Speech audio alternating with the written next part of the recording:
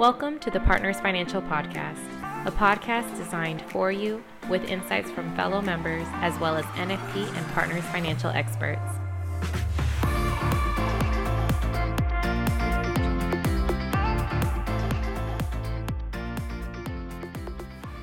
Hi, welcome to the Partners Financial Podcast. I'm Kristen Williams, and today Melissa Bova, who is the Vice President of State Affairs with Finseca, has joined us on the podcast to close out our long-term care series. She's here to talk about the various states and where they are in terms of legislation mandating long-term care. Melissa, thanks for joining the podcast today. Thank you so much for having me. Great. So just to start out, we just have one state that actually has the mandated long-term care as actual legislation, right? Correct. Washington is the only state that has passed legislation and also the only state where it has taken effect. Okay. And in Washington state, if you don't have the long-term care insurance, it's an additional tax, right? That is in the form of sort of an income tax? So it is in the form of an income tax. It's 58 cents for every $100 earned. But there was a hard stop as to when you could be exempted from the tax that was being assessed in Washington. It was one of a few mistakes that Washington state made in its effort to implement this, which was a November 1st, 2021. If you want to be exempt, you have to get long-term care coverage by this date. Which just led to a mass rush of people trying to be exempted. Almost every carrier shut down the ability to process applications, which led, I think, to a second mistake in Washington state, which was if you did not get exempted by that date, there is no further opportunity to either be exempted or pay a lesser tax, which I think is a mistake in terms of Washington state trying to provide that breadth of long-term care coverage that people really need.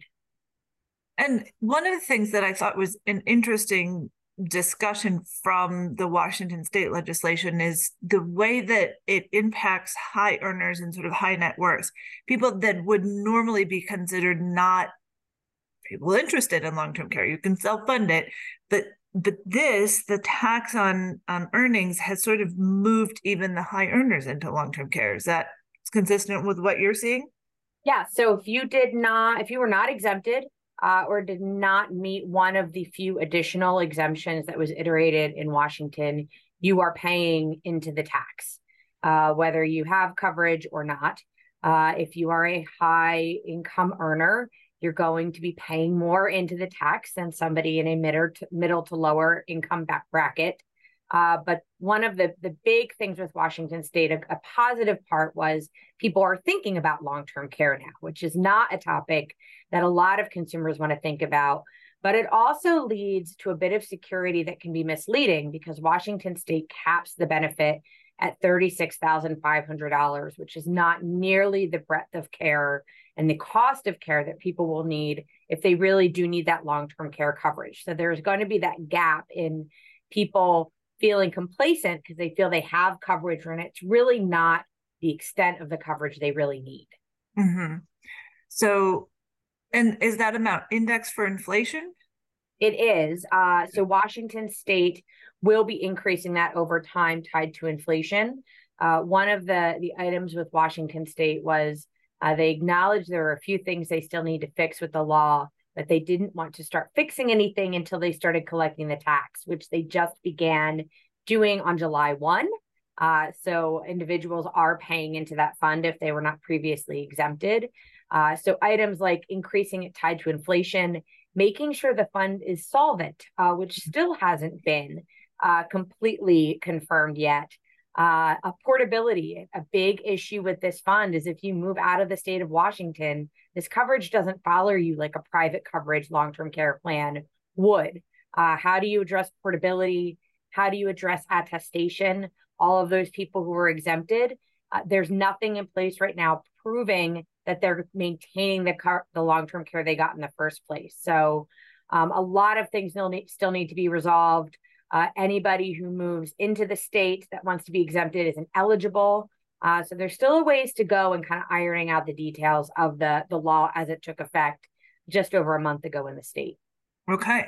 So, and we know that other states are looking at legislation first let's talk about which states they are and where they are in the process. And then I would hope that they're learning something from Washington and the successes and sort of stumbles that Washington has had.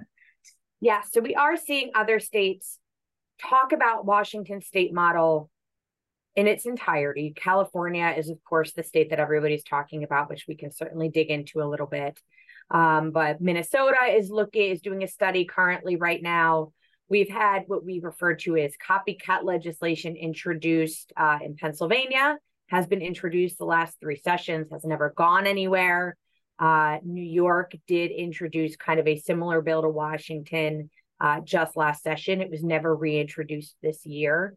But I think we're really kind of looking at California and Minnesota right now trying to get their arms around this. But to your point, Kristen, no one is going to take Washington state and copy it in its entirety.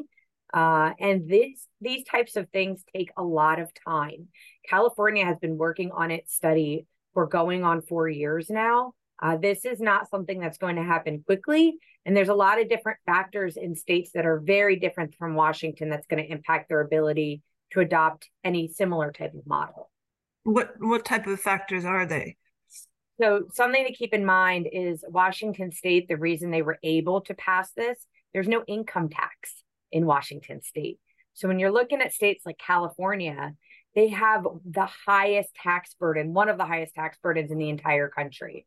So one of the items that we're seeing is while the commission and the task force is doing its research now, you need a legislative body to take this idea and pass it.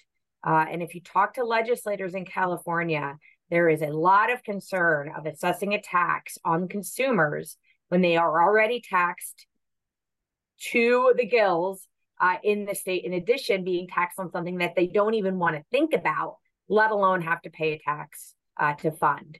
So there's a lot of different variables in places like California, New York, Minnesota that all have income tax structures that Washington state never had that burden to deal with. Okay.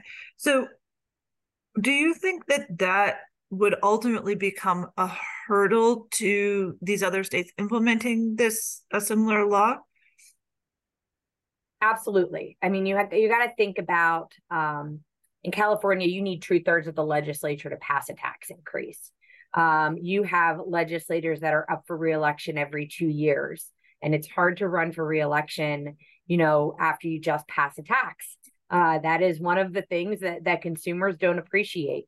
So you're really looking at legislative body makeups, the party that is in control, the optics of passing the tax, and how the consumers react to it. And in Washington state, they just started assessing the tax now. A lot of states are watching to see that consumer reaction to having those taxes pulled out of their paychecks in the coming weeks. Okay. And I don't know that you know the answer to this, but it seems to me that Washington state might be one of the only what we would consider blue states that also doesn't have an income tax, right? Correct. Yes. Okay. So they're a bit of an anomaly, to your point. They absolutely are. And like I said, our mission in all of this, and Finseca has a long-term care task force that's really digging into this. Steve Kane from LTCI Partners sits on that task force, is really kind of digging into whether something like Washington happens in other states or not. Medicaid is the highest budget line item in all 50 states. So all 50 states in some way or another is going to have to figure out how to solve that budget line item. And long-term care is a big part of that. So Finseca's mission via our long-term care task force is to make sure that private coverage that truly provides that long-term care benefit that people need is part of the solution that states are considering, not a public benefit that doesn't really solve the long-term care crisis. So as I've been listening to you talk about the states and the issues that they're facing, both with sort of the political impact of creating another tax versus the line item expense of Medicare, at first I thought, oh, well, no one's going to pay attention to long-term care anymore now because maybe we won't have another Washington situation. But then it seems to me that at the very least, as these states talk about it, the bills get introduced, they do studies, it brings up public awareness and sort of pushes people toward the private long-term care solution. You're nodding. Is that what you guys are seeing, and sort of the overarching goal of the task force as well?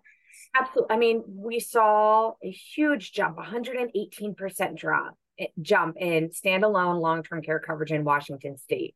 Mm-hmm. That made a lot of sense. But we saw increases in states that aren't even considering, this item. It's making people think about it. And it is a truly great opportunity for the profession to have conversations with their clients, with consumers, about how long-term care should be a holistic part of their financial plan. Mm-hmm. One of the things I caution, and I will yell this from the rooftops, is using a scare tactic that we are seeing some groups do. So they take this January 1, 2024 due date of the California Task Force report and saying, if you don't have coverage by this date, you're never going to be able to have coverage. That's inaccurate. It's false. And it's using a fear tactic to get people to buy a product that might not even give them the coverage or the exemption that they might want at the end of the day. So we really are pushing and making part of this conversation the educational campaign, the fact that this is going to be addressed, whether it's Washington, whether it is a tax credit for long-term care, however it looks, it's not going to go away, which is why it should be part of the planning that you're doing with your clients. Mm-hmm. I like that. And it is interesting because we did a podcast a few weeks ago with some of the partners' financial principals, and they all sort of universally said it's coming up more and more often, and more clients are interested in it, regardless of sort of their net worth or income spectrum. So whatever you guys are doing seems to be working. No, absolutely. And Finseca's role in all of this is on behalf of our members to make sure you all know what is actually happening, what isn't happening. And if we need to engage, it's really important that we are part of the dialogue with legislators and regulators in this space. So Finseca's taken the lead, but, we're going to activate our members and engage, as quickly as we need to really ensure that the private option is part of the overall discussion. Well, I think that's a good segue into my last question for you, because Finseca is a great partner to us in terms of keeping us informed of what we need to be paying attention to and sort of where things are going. So is there anything else on the state legislative front that our listeners should be aware of? Absolutely. So California, which I always like to joke, if I were to pick my favorite state with a bit of sarcasm, it's always California and New York. But we really engaged positively in California as it came to a fiduciary-like standards of conduct bill that was introduced. Finseca engaged with our partners and were able to turn that into a best interest for annuity standard, very similar to the NAIC best interest for annuity standard. So took legislation that would have eliminated the commission-based model and really made it more consumer-friendly, and to ensure that all of our members can continue to provide that financial advice. So that is going to continue to be an engagement that Finseca will continue to do. But something that I would urge everybody listening to this podcast to keep an eye out for is COVID, while it still lingers, is over, and all of those federal dollars that flowed into the states during COVID are no longer flowing into the states. So a lot of states did tax breaks, a lot of items to help their citizens, but we're looking at budget deficits. And when you look at budget deficits, you look at taxes. We had a bill in Kentucky that would have assessed sales tax on the financial planning advice that our members provide, the first state in the country that would have tried to assess sales tax on the services that we provide to our clients. So these items are going to continue to pop up, and Finseca is going to continue to engage. And we'll continue to, bang the drum and ensure that consumer access to advice stays front of mind for legislators across the country. Mm-hmm. Absolutely. Well, thank you for that. I appreciate it. Thanks for coming on the podcast today. I think so often we get very focused on what the federal government is doing, forgetting that we all live in individual states that all have their own needs and agendas. And so I appreciate you coming on the podcast today to remind us that what happens on the state level is just as important as what happens in Washington, D.C. Absolutely. And we need to be engaged. And all the people that are listening to this podcast, are licensed in more than the state they live. So there is more of an impact than people might think. So absolutely. I appreciate you having me. Thanks so much for your time today.